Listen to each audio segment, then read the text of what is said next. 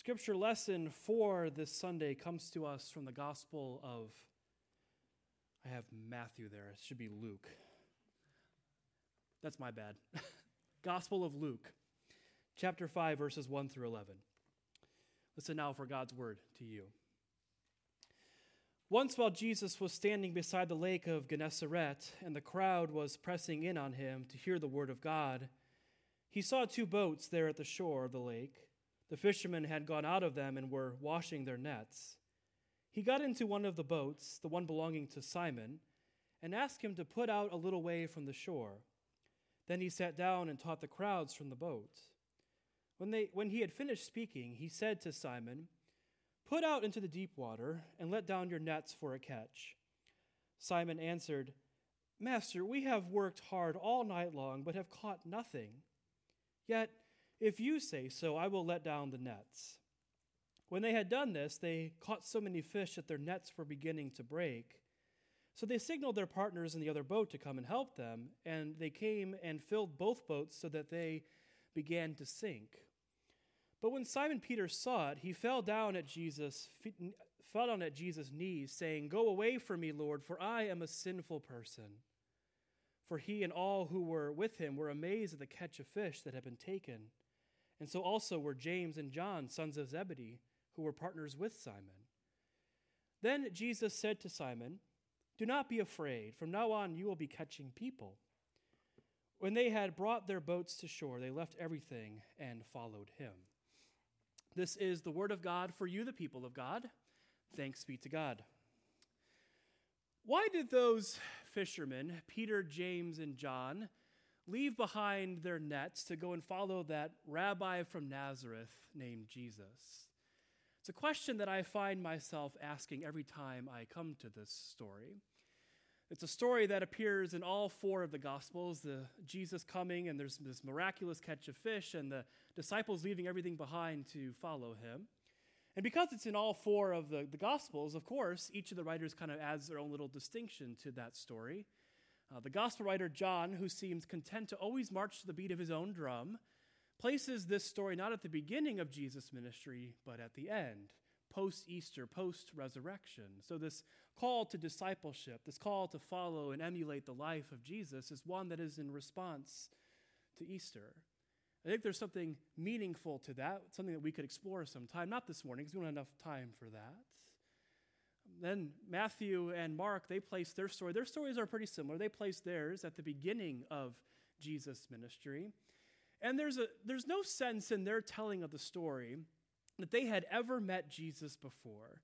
That Jesus seemingly comes out of nowhere, shows up at the Sea of Galilee and has the boat go out into the middle of the lake, and there's this miraculous catch of fish, and he says to Peter, James, and John, "Come and follow me." And despite having never met Jesus before, they decide to leave behind everything they've ever known to follow him.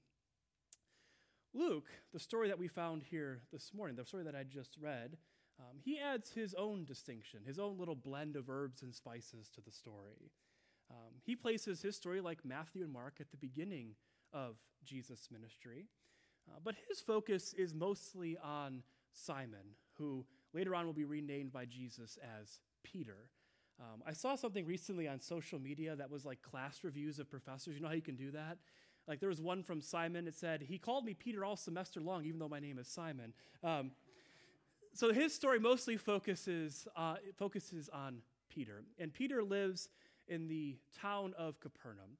And he seems to be just one of the average, ordinary people who lives in this town. He participates in the local economy, which was mostly based around fishing. This is how Peter lived his life, fishing day and night. He would try and catch whatever he could. And now, commercial fishing is no less dangerous then as it is now. The Sea of Galilee was known for its sudden and violent storms that would kind of appear out of nowhere. So there's that famous story in the Gospels of Jesus in the boat with his disciples, and there's a violent storm that happens, and Jesus calms the storm. Well, they're on the Sea of Galilee. That's something similar is happening there.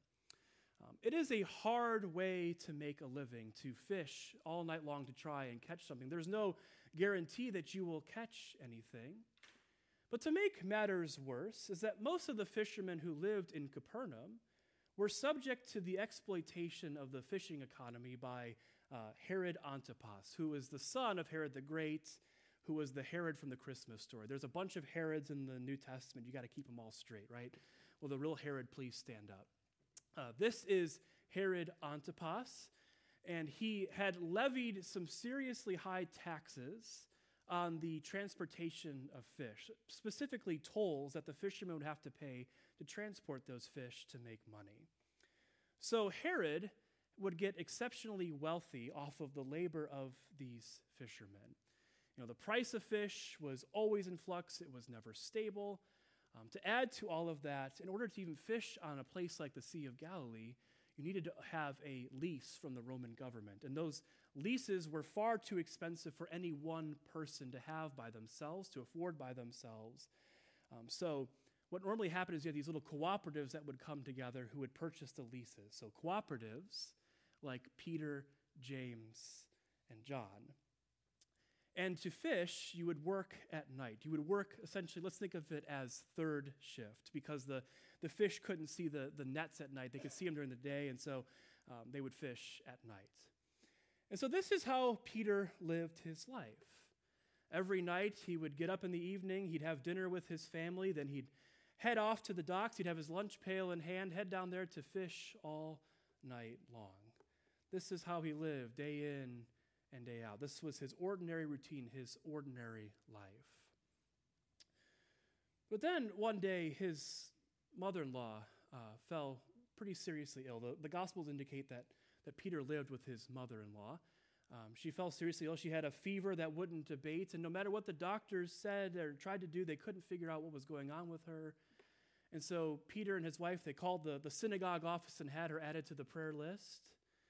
And then that Saturday, they went to synagogue, and they arrived, and the synagogue was abuzz and flurry with activity because some rabbi from the small little town named Nazareth, named Jesus, was there to preach that Sunday. And they sat in the synagogue, and they listened as Jesus preached his message, and they were mesmerized by his words. Words of love and grace, words about the arrival of the kingdom of God, something that people in that society were longing for and expecting and waiting for.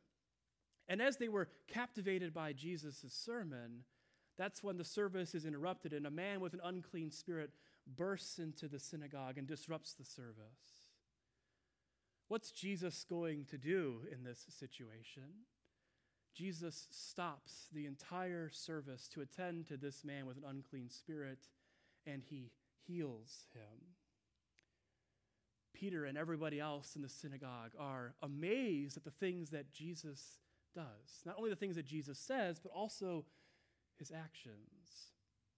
When service ends, Jesus is standing at the door as the congregation files their way out, and that's when Peter passes by, and Jesus recognized him from the name on the prayer list. And Jesus asked, could he go by and see Peter's mother-in-law while she was sick? And Peter said, of course you can. I've seen what you can do. Of course you can come by and you can see her. And so Jesus crosses the threshold of the home. He goes to the place where she was laying sick. And Jesus places his hand on her sweaty, clammy forehead. And then in that moment, she is healed. There in the midst of his ordinary life, in the midst of his ordinary routine, God's grace, God's love, God's healing shows up in Peter's life. And there is this moment of celebration. They gather on the table and they celebrate this woman who has been restored back to life. It's a moment, no doubt, of spiritual and emotional elation, the spiritual and emotional high. But of course, Peter, being the working class guy that he is, has to go back to work. And he goes back to work the next day, no doubt telling James and John, the sons of Zebedee, all the things that he had just experienced. But that emotional high, I think, comes crashing down in what becomes a really frustrating night out on the Sea of Galilee. They spend all night, hours upon hours, trying to catch fish, but they can't catch anything. That happens in that sort of profession from time to time. And by the time the sun starts to rise, they're heading back to shore, and they are are bickering and fighting with each other the way you might expect them to be. And they start to clean everything up. They get the boats and the nets all cleaned up and back to shore and all tied up and ready to go back home for the day. And that's when they hear it first, and then they see it, Jesus coming with a large crowd of people following him. There's always a large crowd in tow wherever Jesus goes in the Gospels. And he makes his way down to the shore, and he hops into Peter's boat without even asking. There's an indication at least that Peter and Jesus have met before this, but Jesus seems to take it to mean he can have access to Peter's boat whenever he wants. We all have friends like that, right? Who let us have access to their boat whenever we want. Those are the kind of friends that you want. And he says to Peter, would you push the boat out a little bit further so I can teach the crowds? Peter, even though he's probably really exhausted at this point, obliges Jesus. He pushes the boat out a little bit into the Sea of Galilee. And there Jesus teaches the crowds. And once again, the crowds are captivated by the things that he says. And finally, when the lesson is over, he says to Peter, why don't we get back in the boats and why don't we head out to the middle of the lake and try and catch some fish? This is a kind of ridiculously comical request. You don't try and catch fish in the middle of the day because they can see the nets. And also, Peter, James, and John have just gotten done cleaning everything up. They're exhausted. They want to go home, take a shower, wash the smell of fish off of them. It's sort of like those commercials, the Bounty paper towel commercials, when everything's cleaned up and then the dog with the muddy paws comes running through the house. Anyway, but Peter says, we've been out working all night long, but if you say so, I will go out and we will let down the nets. And so they head out in the Sea of Galilee. They're sitting out there, the hot sun beating down on them. They're expecting to catch not a single thing. But then there's a tug on the net, and Peter's in the boat with Jesus. He starts to try and pull this net back into the boat, but he can't because there's so many fish. So he calls over James and John, and they try to do it as well, but they can't get the net into the boat. There's so many fish. There in the midst of his ordinary, everyday life, there is God's grace once again that surprises and stuns Peter. Isn't that sort of how God's grace shows up in our own lives? It never seems to show up in those moments of prayer and deep contemplation, but it always seems to show up in those moments where we're going about our everyday, ordinary routines. God's love and God's grace, God's goodness sort of knocks us flat on our backs. It takes us by surprise. For Peter, it leaves him with this sense of feeling unworthy. Go away from me, Jesus, he says, because I am a sinful person. I am not worthy to have this love and this grace in my life. But Jesus says to Peter, I disagree. In fact, from now on, you're going to be fishing for people.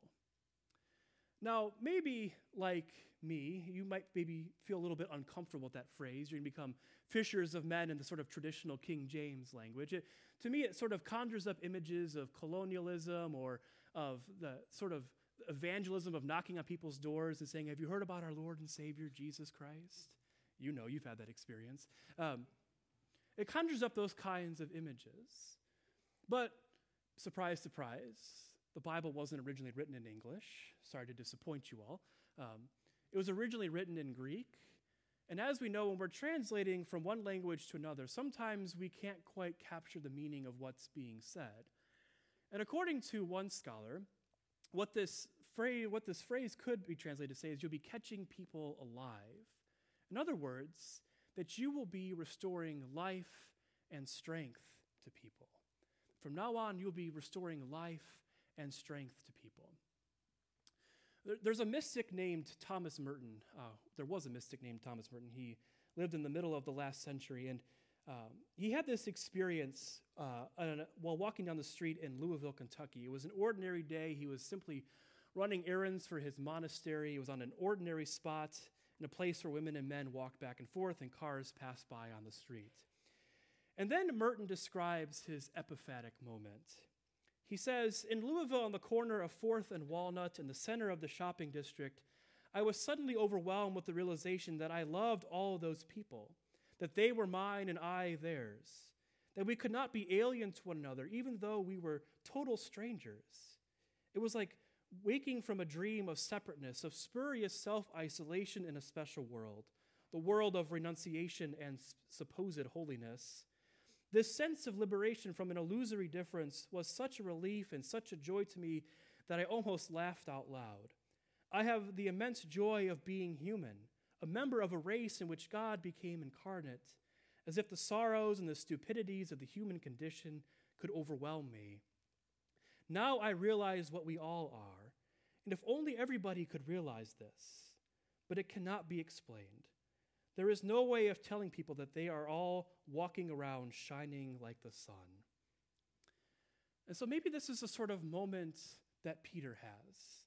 In the midst of his ordinary life, on an ordinary day, doing what he would ordinarily do, God's grace shows up, and he finds himself caught up in something much larger than himself, so invited into the work and the purpose of Jesus, of restoring life and strength to people. Maybe that answers that question of why is it that those fishermen left everything behind to follow Jesus. Perhaps they were caught up in their own moment of seeing the goodness in other people and wanting to participate in that work of bringing love and justice and grace and wholeness into the world. And I think the beautiful thing about stories like this one is that they're not just stories. They're not just recordings from the past, but they are stories that remind us that Jesus still shows up in the midst of our ordinary, everyday lives, and something profound happens, that we may not always know when he's going to show up, that often it surprises us when he shows up. But when he does, are we ready to leave behind our nets, to join him in that work of fishing for people, of catching people alive, of restoring life and strength to people? You never know when it's going to happen, in the midst of your ordinary, everyday life.